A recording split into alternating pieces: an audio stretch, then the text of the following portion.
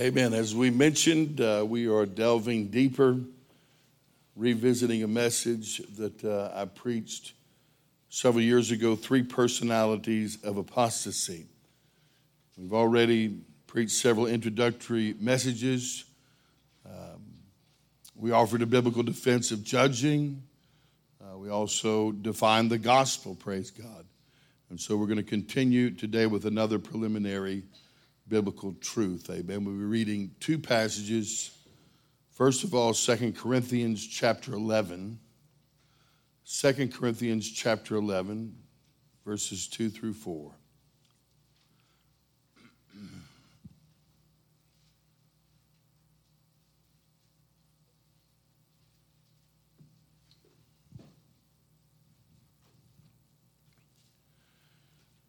For I am jealous over you with a godly jealousy. For I have espoused you to one husband, that I may present you as a chaste virgin to Christ. But I fear lest by any means, as the serpent beguiled Eve through his subtlety, so your minds should be corrupted from the simplicity that is in Christ. For if he that cometh preacheth another Jesus, whom we have not preached, or if ye receive another spirit, which ye have not received, or another gospel, which ye have not accepted, ye might well bear with him. Now turn over to Galatians chapter 1. Galatians 1, verses 6 through 9.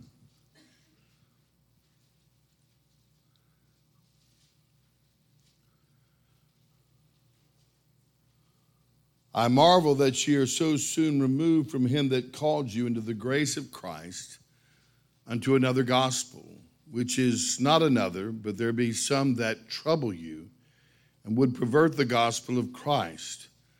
But though we or an angel from heaven preach any other gospel unto you than that which we have preached unto you, let him be accursed. As we said before, so say I now again, if any man preach any other gospel unto you than that ye have received, let him be accursed. Our fourth introductory thought, the progression behind another gospel. The progression behind another gospel. And this will be part 1. Would you pray with me? Father, we love you. We do need you. We're thankful for the precious blood of Jesus. We do plead the blood over body, soul, and spirit. I plead the blood over this local church. We're thankful, Lord, for thy word, Father. Thy word is true, and thy word is perfect and infallible. And we're thankful, Lord, that you have given us thy word, Father. We ask, Lord, that we would have ears to hear your word, Father God, that we would have a heart that is open and teachable, that we might be corrected by the word and led by the Spirit.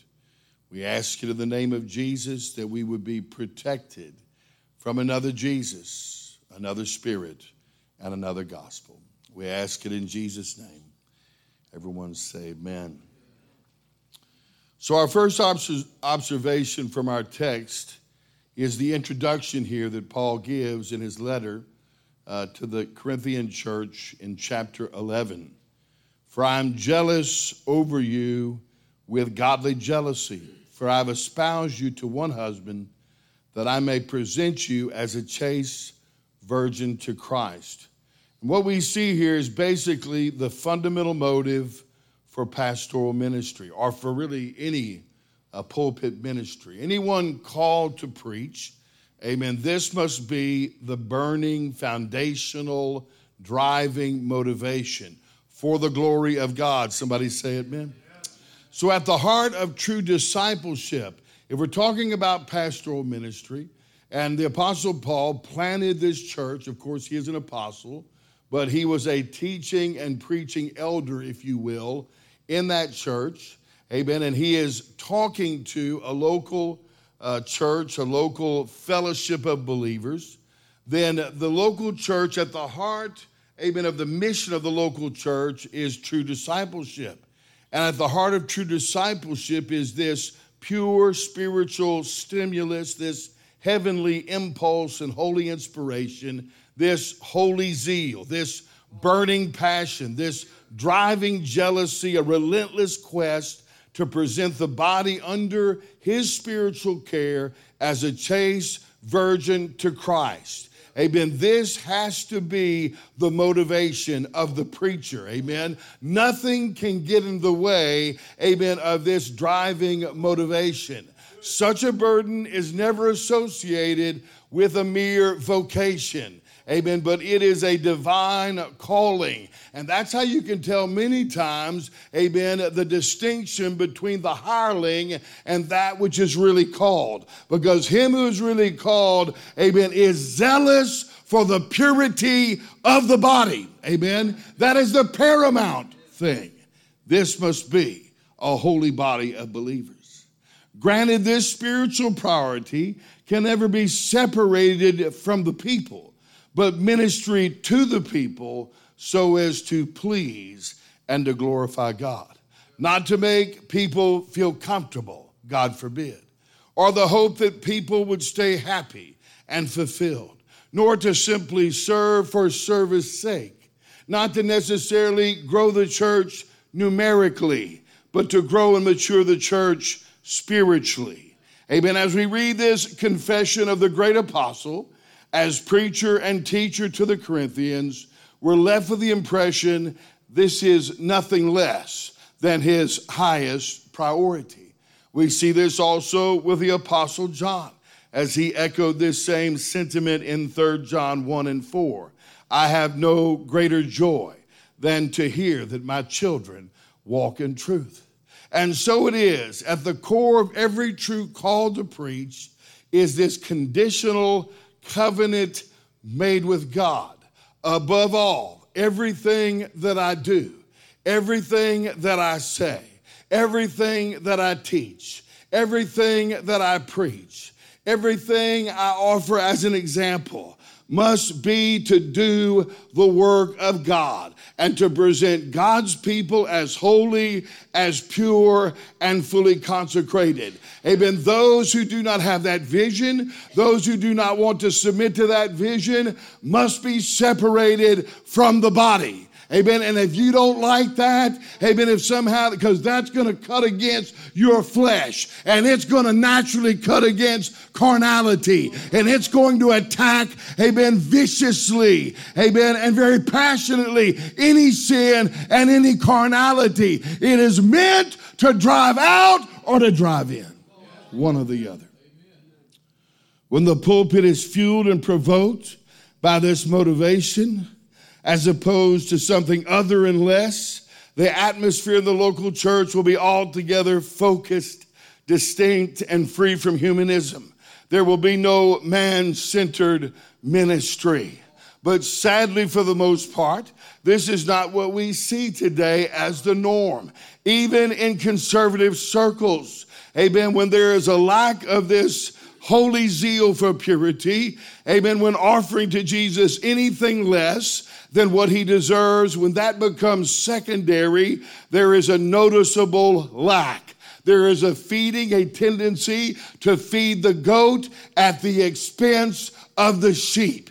Amen. When in fact, the real ministry that is filled with the Holy Ghost and has Jesus as the pinnacle of all things seeks to starve the goat to death. To feed the sheep is to starve the goat. Amen. To give to the sheep what they appreciate and love and what builds them up will starve that goat to death. And rightly so. Either get in the altar and get right with God, get fully committed, or get out of here and get out of the way. That's the call of the man of God. We not only see this priority here in the Apostle Paul, but we also see it in the Gospels in the Lord Jesus Christ as well. John 2:13 through 17. And the Jews' Passover was at hand. And Jesus went up to Jerusalem and found in the temple those that sold oxen and sheep and doves, and the changers of money sitting. When he had made a scourge of small cords, he drove them all out of the temple, and the sheep and the oxen, and poured out the changers' money. and overthrew the tables, and said unto them that sold doves, take these things hence, make not my Father's house a house of merchandise. And his disciples remembered that it was written, the zeal of thine house hath eaten me up. What was the root of this radical act by the Lord Jesus Christ? This cleansing of the temple. It was clearly motivated because of the zeal of the house of his God had eaten him up. And he was, above all things, protecting the interest of his Father among his people.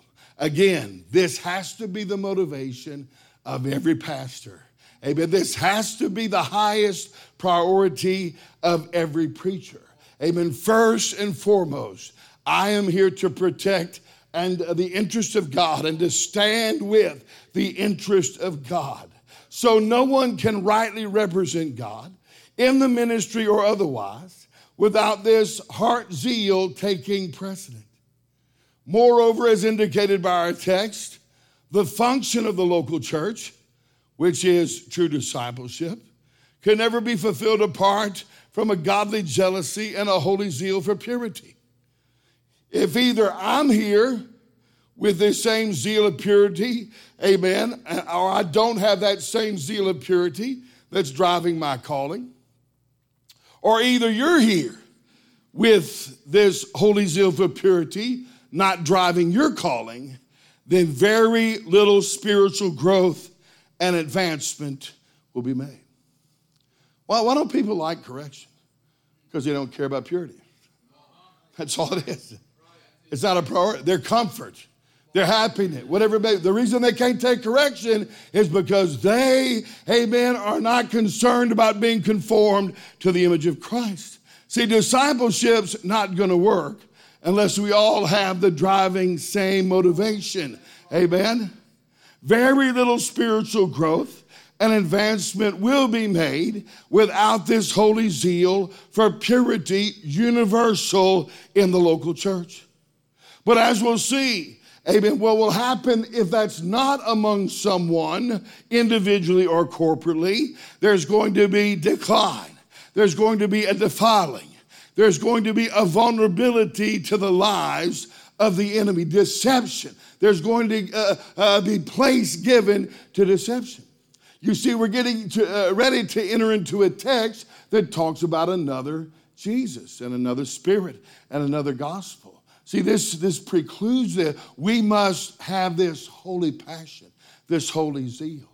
And the Apostle Paul had that, but the Corinthians lacked it. And that's why they had an ear ready to be tickled. There's only two choices. We will either be discipled or we will be deceived. Amen? You get born again, you're either going to grow or the devil's coming and taking you out. One or the other. You're going to receive what God wants for you to receive. You're going to receive the truth and grow in Jesus, or you're going to open yourself up to deception. One or the other. That's the only two choices that we have, but not both simultaneously. Understand there is no neutral ground with Jesus. We are either for or we are against him. Amen. We must be either hot or cold. God despises, amen, that lukewarm spirit. There is no spiritual plateauing that doesn't lose its momentum and ultimately its footing falling backwards. Amen. We're either going forward or we are sliding back. And as we know, there was a troubled history with the Corinthians of carnality. And that's an important thing to note. There's no other local church that was branded like the Corinthian church for its carnality. And don't you think, amen, that's a link to its vulnerability to deception. Amen. 1 Corinthians 3:1. And I, brethren, could not speak unto you as unto spiritual, but as unto carnal, even unto babes in Christ. So the apostle here, he's not chiding new converts for being new converts. Do you understand? He's not chiding babes for being babes.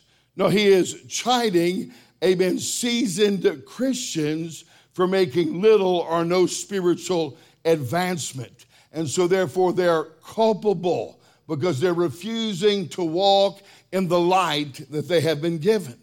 Thus, in the case of the Corinthians, carnality was equated with babyish Christianity, or refusal to take discipleship and to move forward. When we refuse to walk in the truth or the life that's been presented to us, amen, we're not spiritual, but we are carnal. And we're giving place to carnality. In fact, we breed and cultivate carnality. See, when God puts you in a local church like this, then everything that's spoken across this pulpit, everything that God does via the iron sharpening iron and relationships, etc. and so forth, every bit of valid life that you receive, God expects you to immediately conform to. Do you understand that? You know, if you want to make excuses, or if you want to, fall back and not do what God has shown you to do, if you're conscious, there's lots of things that I've learned here, but I don't do it, you are giving place to the devil, and you are giving glory to the flesh, and you are really in rebellion against God, which is carnality. God expects you immediately to conform to the light. Yes, judge. Is this scriptural or is it not scriptural? If it's scriptural, hey, sister, did you hear that? Hey, children, did you hear that? We're going to do it from this point forward. That's what God expects. Amen? You understand? And if you don't live like that, you reject discipleship. Amen? When we refuse to walk in the truth, the life that's been presented to us, we're not spiritual, but we're carnal. Amen? We need to grow, amen, and God wants us to grow, and we need to understand that. But we also need to realize it's dangerous to refuse to grow. Amen? It's not an option, that I can take 6 steps or I can take 3. No, if God says these are 6 steps, you got to take all 6.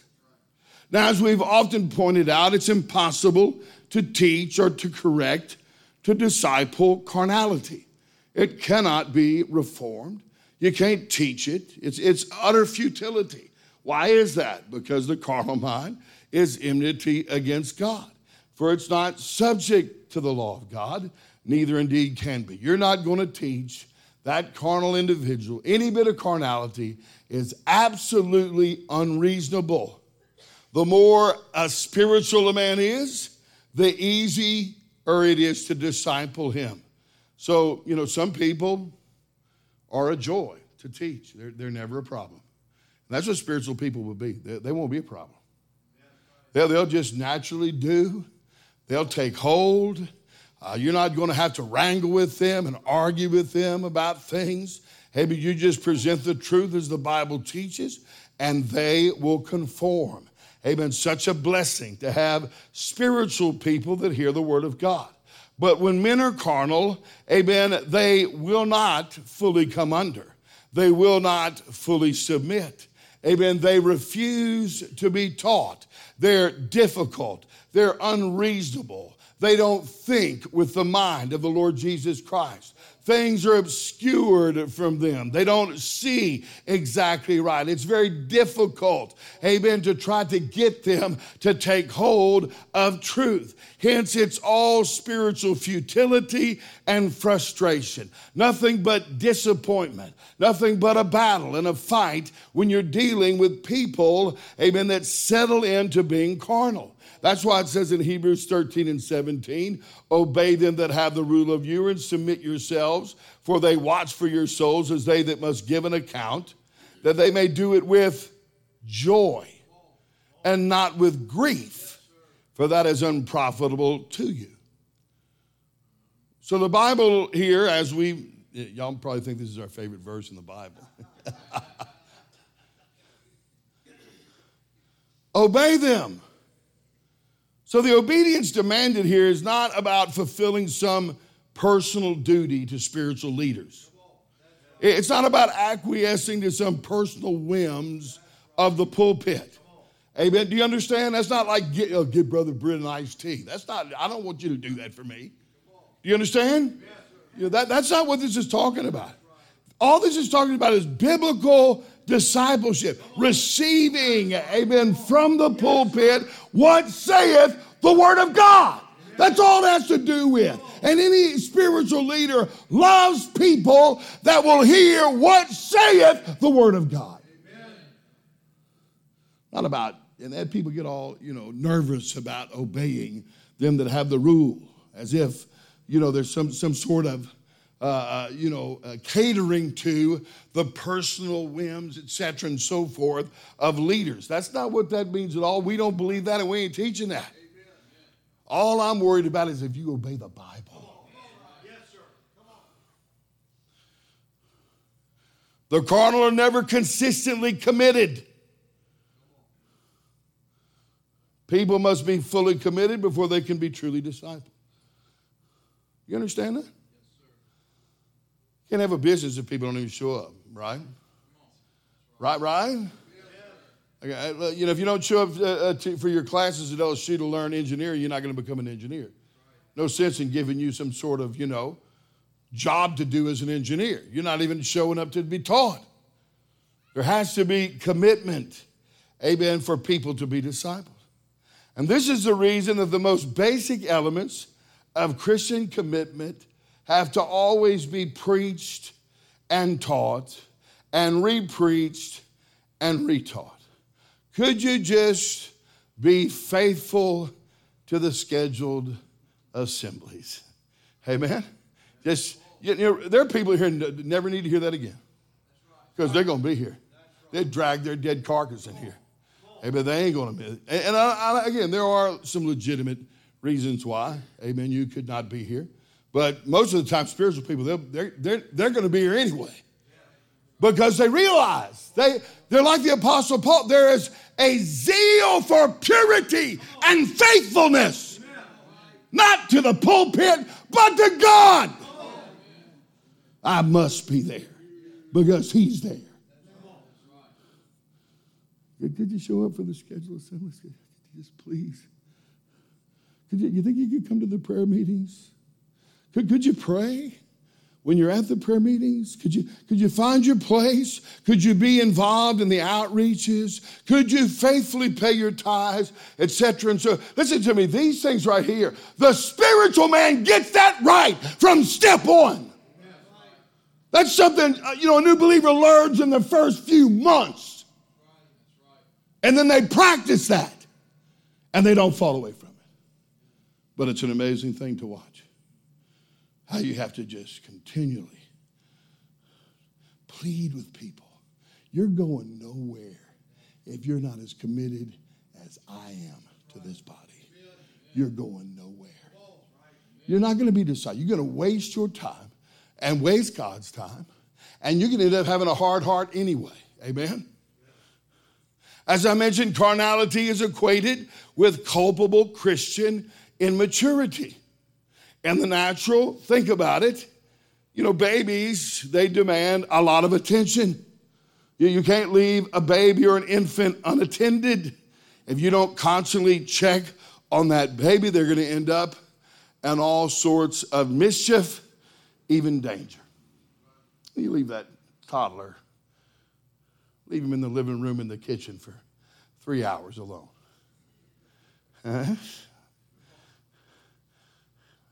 He may have painted the whole house. Found that paint can under the sink. Or we just covered with it, been digging in flour. Have flour everywhere. Amen? Or he could have ate rat poison laying there dead. He's going to get in a lot of trouble. He's not going to end up doing anything profitable, probably. You're not going to come in and find that 1.5-year-old memorizing Psalms 119. No. He's going to be up to something, amen, that's probably going to be dangerous. So granted, when children are infants, they require special focus. But to the degree that they grow up and mature, they should need less and less oversight. So it is with many in the church. When they're new believers, God's Spirit will grant them special care. And when you have new converts, it's not something you just say, we're going to do. The Holy Ghost will do that if people are sensitive. They're going to be checking up. Preston came in here. He was a new believer. Lots of attention, amen, went Preston's way. Amen. But as the Holy Ghost begins to prod individuals forward, as he does with everybody, weaning them from all the attention, amen, many people can become offended and rebel and then become stagnant. Amen. Listen to me. The Spirit of God is not going to make you the center of attention your whole life. It's not going to happen. Amen. He's going to teach you to make Jesus the center of your attention. But if you got that wrong, amen, then the experience of the local church is going to be difficult for you. Consider Psalms 23, verses 1 through 3. And I believe what we read here is basically a reflection of the believer experiencing the local church as one thing. Amen. It, of course, means other things. The Lord is my shepherd. I shall not want. He maketh me to lie down in green pastures. He leadeth me beside the still waters. He restoreth my soul. He leadeth me in the paths of righteousness for his name's sake. Now, if that's not your experience here at Consuming Fire Fellowship, you're either out of the will of God, amen, you're in the wrong local church, or you are carnal, and you're resisting the ministry God has called you to submit to. When I think back on the 3 churches that I was in, that was my experience. I was there to learn. I was there to lap up everything that I could receive from God. Amen. I didn't have my brain turned off. Amen. And I was paying attention to what was being preached, and I was judging that by the word of God. And that was the main thing. How is the leadership? What is their example like? Are they living holy and separated? Are they preaching the truth, etc., and so forth? I saw, yes, I looked over here and there and yonder. I was aware when people, amen, were less than Christian in their testimony. And when I say that, I don't mean, gross sin that wasn't dealt with. That would be something to be concerned about. Amen. But I saw people at different levels of spiritual maturity. Amen. But I wasn't worried about whether someone greeted me. Amen. Or when somebody shook my hand. Amen. Or whether, someone liked me or didn't like me. Amen. I can't control whether you like me. I got to love you. That's what I can control, and that's what I'm going to concentrate on. Amen. But that carnal person, they're so thin-skinned and so petty. Amen. They're always nursing how someone wounded them because of the lack of the cross. If you want to grow, two people can be in the same place. One spiritual, the other carnal. And one's experience will be just like this, and the other be nothing but warfare. Because there's that carnal nature that can never be content, can never be happy, never please. You put it anywhere, put it in heaven, it'll tear up heaven. With the carnal, there's always distracting drama. They can't focus on Jesus. They're too distracted with themselves and everybody else. You look across the congregation, and I see this all the time right here. Amen. You see people with a war taking place in their mind and in their heart. You can see there's a distraction, there's uneasiness, there's the lack of joy, there's the lack of peace. They can't concentrate on growing in Jesus. They can't concentrate on hearing what God is saying because they're so fleshly. They can't get their mind off how they've been wounded or slighted by someone across the aisle. They have little joy. Amen. Perhaps they may have a contrived surface religious faith. that they put on when they come, amen, to the house of God. But if there was a 24-hour surveillance camera, and especially a digital recorder in their mind, there is nothing but the lack of peace. Constantly all this warfare, accusations, uneasiness, unhappiness. If you're unhappy, you're unholy. I said if you're unhappy, you are unholy.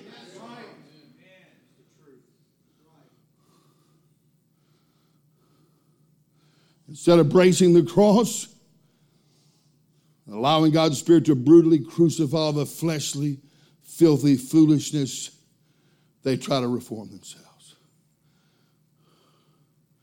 And this is not always conscious.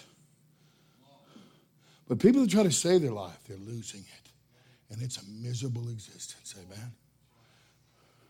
They try to control their runaway emotions and perceptions from without, instead of admitting how petty and wicked they are and embracing the cross. And as long as the old man remains, frustration only mounts. They try turning left, only then they find they have to swing back all the way to the right, back and forth, up and down, all the way south, then up to the north. No peace for the wicked. Such men cannot be pleased. They're often ultra thin-skinned, petty, egocentric in the extreme, and they're usually utterly miserable. You know, I brought up not long ago how we bring up these extreme examples of how churches split because the color of the carpet, or someone didn't shake someone's hand or say hello. And you really, like people like that surely don't exist. They exist in here. Let me tell you something. Just imagine me taking about 6 or 7 hours and conjuring up every single adjective that I could out of the dictionary to describe just how petty, childish that is. You get offended because somebody don't say hi to you. You're a dog among dogs. No pity should be, none. That is vile and wicked, evil and petty and carnal. That's what that is. You know, psychology is witchcraft. Amen. All psychology is witchcraft. None of it's valid.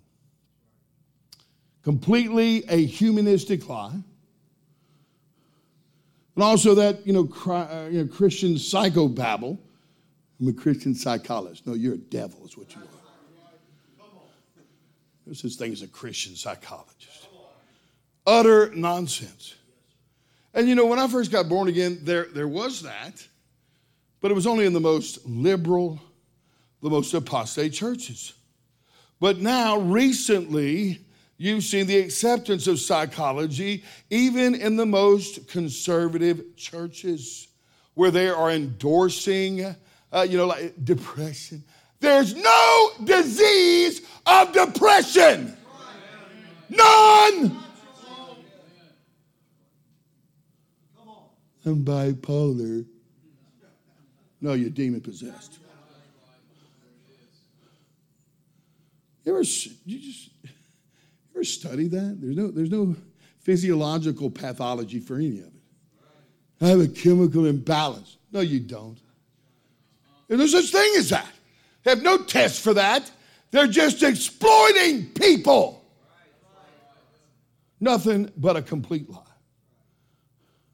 So now in these holiness churches, not long ago, I saw people, amen, on Facebook, holiness people endorsing antipsychotic drugs. Amen. Can you listen to me? That stuff is evil and dangerous. You might as well do cocaine. You feeling kind of sad? Do a little cocaine, you get happy. That ain't the problem. That ain't going to solve nothing. It's only going to make it worse.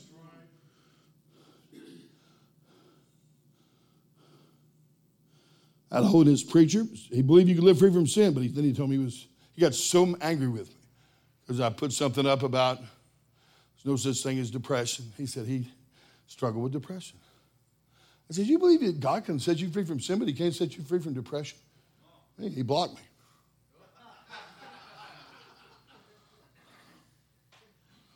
ADD. No such thing as that. DDD. Discipline deficiency disorder. But, I'm making this point because this shows the difference in pulpit motivations. Are we going to have a pure body? Amen? Listen to me. Jesus said, if you know these things, happy are ye if ye do them. You say, I'm unhappy. It's because you're wicked. Because you won't obey. Because you won't obey. You're unhappy because you won't obey the Bible. You obey the Bible, you're going to be happy. Amen? And really, God is more concerned about your holiness anyway. But holiness is the venue for true happiness, true contentment. But you see, when people have this motivation, then they just look for any answer to try to help someone. Amen? People are unhappy because they refuse to do what they know to do, and they refuse to walk in the light that they have. Such people, listen to me, Jesus wants that person to get in this altar, to repent, amen, and to turn around and start obeying God or get out. Amen. You see, that seems cruel. The modern church is just be nice. Oh, you're unhappy? What can we do to make you happy? The real church ignores that, except preaches the word of God. That's the answer to everything. Not taking some drug from some witch doctor. We've had our share of carnal people here, whether people that fell into carnality or they came to the point where they refused to advance. And the results are the same. I've had people for years here that have not taken one step in the Spirit. And God is being long-suffering and merciful. And there are others, amen, where that mercy, that long-suffering came to a deadline. Amen. But people that will go round and round the same mountain, but never move forward. Ultimately, they begin to slowly decline because they are carnal. Because you can sit under the teaching of the Lord Jesus like Judas did.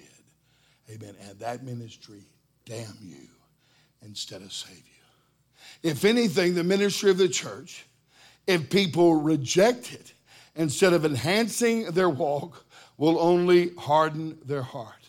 Ultimately, as the pattern of our text reveals, deception is going to come in for such people. Do you understand? Amen. If you refuse to be discipled, well, I don't agree with everything here. Get out of here. Amen. If I don't agree with everything, then leave. I'm not going to try to talk you into staying. Amen. But why be hard between two opinions? It's the whole, the spirit of I agree, but I won't do. It's simple things. Amen. Communicated over and over again. Just simply do what the Bible tells you to do and what's being preached. You say, well, I don't agree that's the Bible. Then leave. But don't just stay here, be stuck in the mud. Why do that? Why hinder the body? Somebody say amen. Amen. And I don't want anybody to leave. I'm not saying that. But if you're not going to be discipled, then I don't want you to stay. Amen. And neither does God. And so we see some at Corinth were in great danger of being deceived by the false teachers and accepting a distorted message about Jesus. And so in this first point, we're basically acknowledging, amen, that Corinthian church, because it was riddled with carnality, that contributed to their vulnerability. Amen. So number one, don't be carnal. Amen. Commit yourself fully to the local church. Deny yourself. Amen. Do the simple, the first things. Press in to the Lord Jesus Christ. Amen. And that is the first step in being protected from the lies. Number two, the satanic method against the Apostle Paul's spirit and his method of teaching, amen, and this spirit of purity, amen, is a satanic beguiling. But I fear lest by any means, as the serpent beguiled Eve through his subtlety, so your minds should be corrupted. So beguile there means to seduce wholly and to deceive. And subtlety means cunning craftiness, trickery, skillful in presenting fallacious arguments to seduce and delude. So the Apostle Paul appeals to the deception in the garden as the pattern for satanic corruption. So he's warning us, this is how the devil's going to come. Just go back to Genesis chapter 3 and read it the way that he, beguiled Eve. That's going to be the first thing that he's going to attempt. And more times than not, amen, that works, amen. People are open to it, especially carnal people. Obviously, the apostle is speaking of, hath God said, and ye shall not surely die. And these two lies Satan peddled in the garden. These are what I like to refer to as the two great lies of imperfection.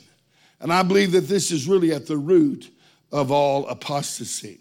This is because the end of these lies leads us to the false conclusions that, number one, no one can live above sin, even under grace, and that sin doesn't separate us from God.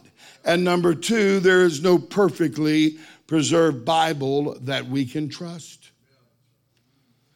Nonetheless, these two lies are presented in an array of seed-formed deceptions that are less developed and more simplistic. Essentially, the greatest attacks of deception center around an altering or twisting of the scriptures and an undermining of the fear of God regarding sin. Amen. For example, and I'll bring this up as in this case, both of these things are involved. So recently we have been watching, a certain group of people that are teaching an imputed obedience.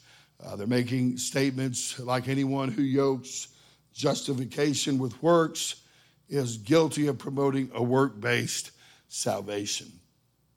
So what they do is they tend to pit the word against the word.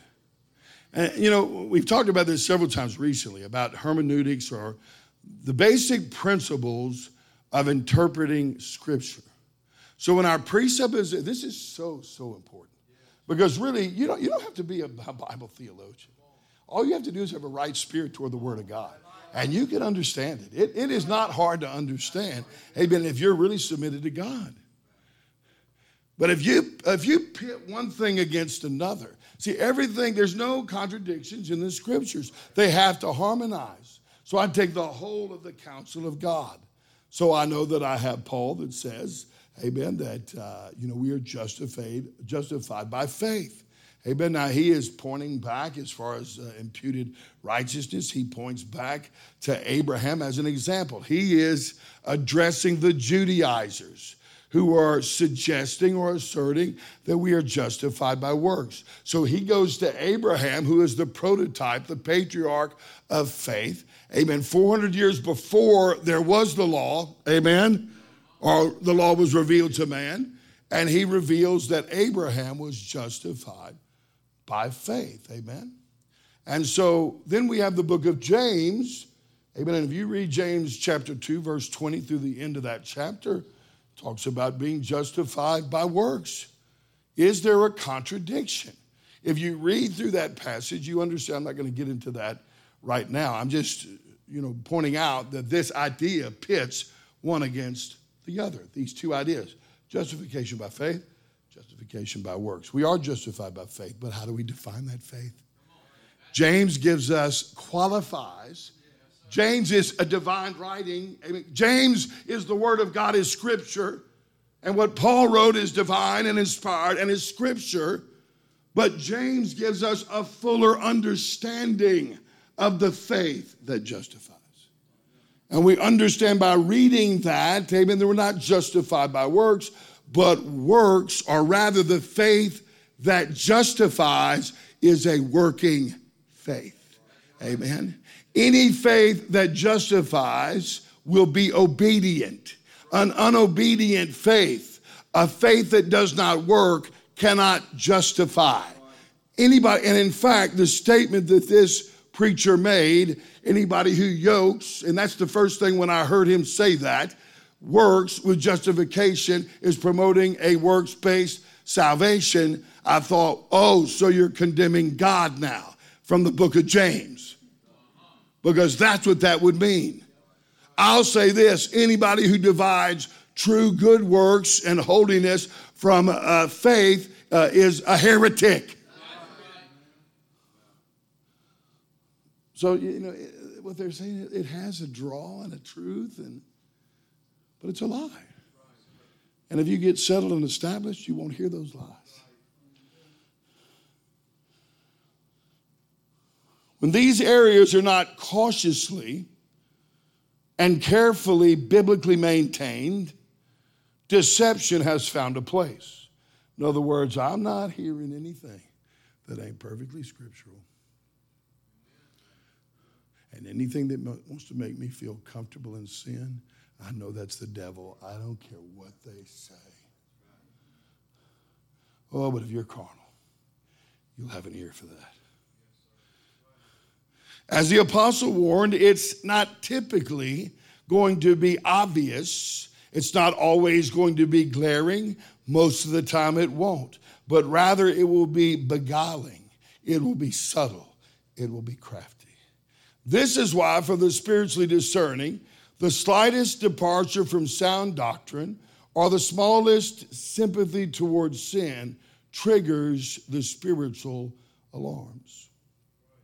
I saw a professional pickpocketer, one of those people that can just take your wallet out of your pocket.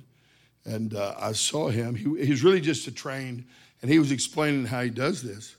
But he's essentially just a trained magician, amen. Everything that he was doing was by sleight of hand. In other words, it was subtle and it was beguiling. He walked up to these three men and he told them, I'm a pickpocketer and I'm getting ready to take your watches. And I'm going to he didn't tell them the watches. He said, I'm going to take your wallet. Don't tell me where your wallet is. He asked him, is all your wallets, behind you, in front of you, and some of them had a coat on. So he said, I'm just going to approach you like I would a man on the street. So he offered, shook a hand, blah, blah, blah. And he took their pins. He had all three watches on his wrist. Had taken their watches off. And they didn't know it. Well, they weren't paying attention, you see. And they ran it back. And he told us, I'm watching this too. I didn't see it. But then they said, now watch. And they slowed everything down and reran everything. And you could see, just very subtly, very craftily, he was removing things and reaching in and what have you. Just very good at it. You see, if you know you're watching a magician, you've got to pay very close attention, amen? And so, again, you train yourself. I'm as a Christian, as a mature believer, long time ago, there's boundaries, Roger. I'm not going to listen to somebody. And that's why when people hear me sometimes, I'm just like, I don't care. I'm not listening to you. Because I know that's a lie. I don't need to hear anything else. That's a lie. And I'm not listening to it. Not opening myself up to it. I'm not going to let you minister that to me. No, shut up. You got to get to that place. Amen. And so, I was listening to another testimony yesterday. It just popped up, in I had looked at some testimonies of people. And because of that, that comes up in your feed or in your your feed in the Facebook, and there was a testimony there about this guy that was a drug addict, in Alabama, and I started listening to it. He seemed very sincere. He seemed very excited, and he was broken. And he talked about he was a drug addict, and he was an atheist, and his father was an atheist. He grew up as an atheist. Didn't even know anything about the Bible. And he overdosed on drugs and fell out on the street and then got ran over. And he was in terrible condition. They brought him to the hospital. And they were telling him he might not die. His kidneys were shutting down, his liver, et cetera, and so forth. He's in a bad situation. So he was just laying in the hospital bed, and he was in there one day alone. And he said all of a sudden he looked at the wall, and there's just this light appeared. And the light came to his bed. And then out of that light, he saw a figure, and he recognized it as Jesus. And he talked about, Jesus being so loving, et cetera, and so forth. And then he said Jesus came over and sat on the floor next to him, and then the wall opened up and there was water, and he said, he quoted that scripture about living water, whosoever will, and so then it went away. Well, he was, sedated or whatever, and he fell asleep. And he said, this was not, my imagination or something. This was something I saw with my eyes. But I was sedated and I fell back to sleep. Well, he said it was several hours later, I woke up and all the nurses and the doctors came in and they said, we don't know what's going on. You're like all your organs are like regenerated. I mean, you're just totally, there's nothing wrong with you. We don't know what's happened. And he didn't tell them because he was, nervous and didn't really understand everything. And he said, I didn't say anything to him. I thought they would put me in the, mental ward or whatever. And so he said he called his father, and his father, lived 2 hours away, and asked if his father could come pick him up. Well, he didn't know his father had gotten born again like a week before this. And so when his father picked him up, they had this discussion, and et cetera, and so forth. But from that, and it was a very convincing testimony. He quoted a lot of scripture, but he had this vision. But then all of a sudden, he started talking, undercutting holiness, undercutting, repentance, et cetera, and so forth. Amen. Well, most people, because it's so emotionally moving, people open themselves. I don't care what that guy says. I don't know what he saw. I don't care. But what he said wasn't true, and I'm not listening to it. Amen. And this is where people have to learn to be basically matured in the things of God.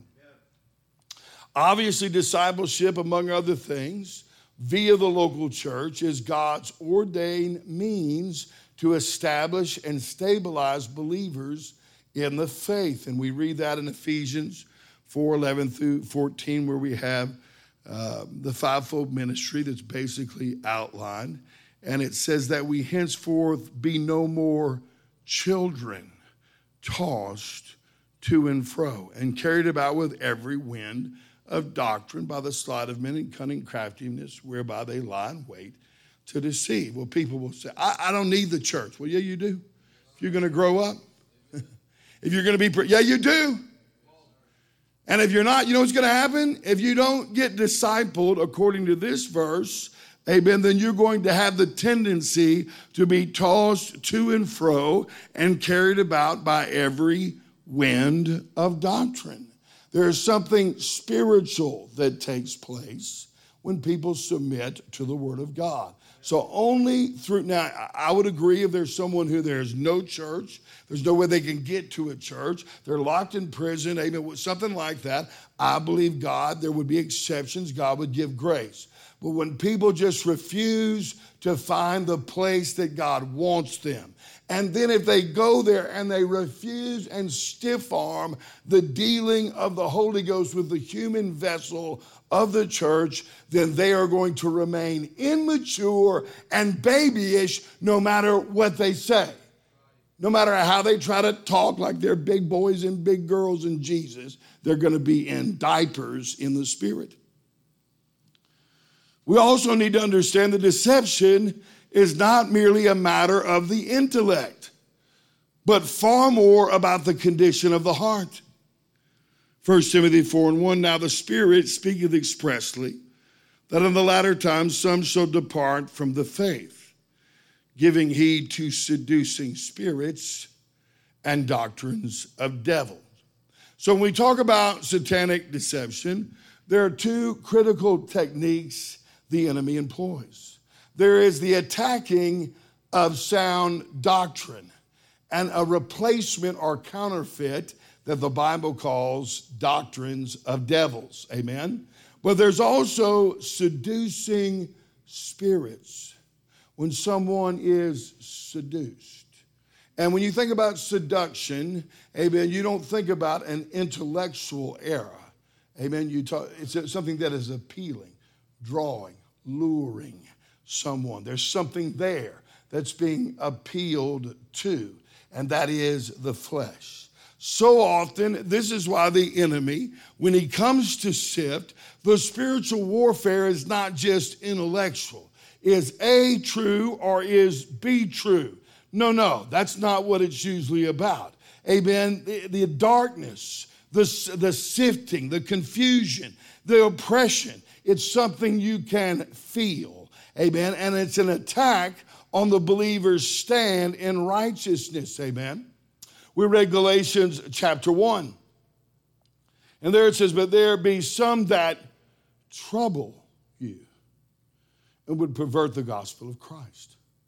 And that Greek word means to stir, to agitate, to cause inward commotion, to take away confidence and calmness of mind, to disturb composure and disquiet, to shake one's spirit with fear and dread, to render anxious or distressed, to perplex with doubts.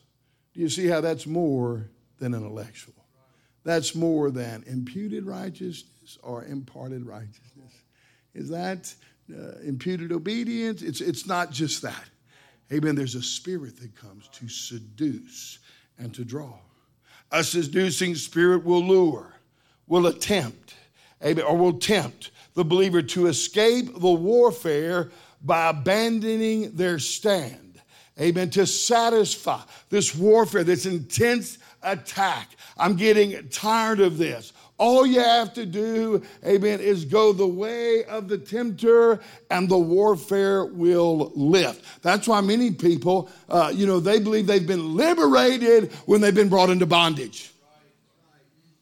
Because they refuse to stand against the enemy. There's going to be a swirling warfare. The Bible says resist the devil. Ultimately, he's going to flee. But that's the only thing you can do is resist. Stand on the word of God. I will not be moved. To grow, to mature, and to be established in the faith solidifies the believer against this sort of warfare so that he can stand. That's why Jesus said, those that hear the word of God, he likened it. Whosoever heareth these sayings of mine and doeth them, I will liken unto him, unto a wise man which built his house upon a rock. And the rain descended and the floods came, and the winds blew and beat upon that house, and it fell not, for it was founded upon a rock. Amen. We're going to stop right here. We're going to continue, amen, as we move ahead. We just stand. Hallelujah. Thank you, Jesus. Amen. Father, we thank you for truth. We thank you, Lord God, for thy word. We thank you, Lord God, for thy spirit. Father, let us abide under your spirit. Let us be governed by the word of God. Let us know Jesus, not just as Savior, but as Lord. Let us be fully committed. Let us, like the Apostle Paul, have a zeal for purity and holiness for ourselves, for this local assembly, that we would all find our place, that we would give ourselves fully consecrated unto the Lord Jesus Christ, that you can have your way with us both individually and collectively. We ask it in the name of Jesus. Everyone say amen. Amen. We're going to continue on this next week. God bless you. Give him a hand clap of praise. Tonight, 6 o'clock, we gather and pray. Amen. Come ready to seek the Lord. Amen. You are dismissed. We will see you this evening.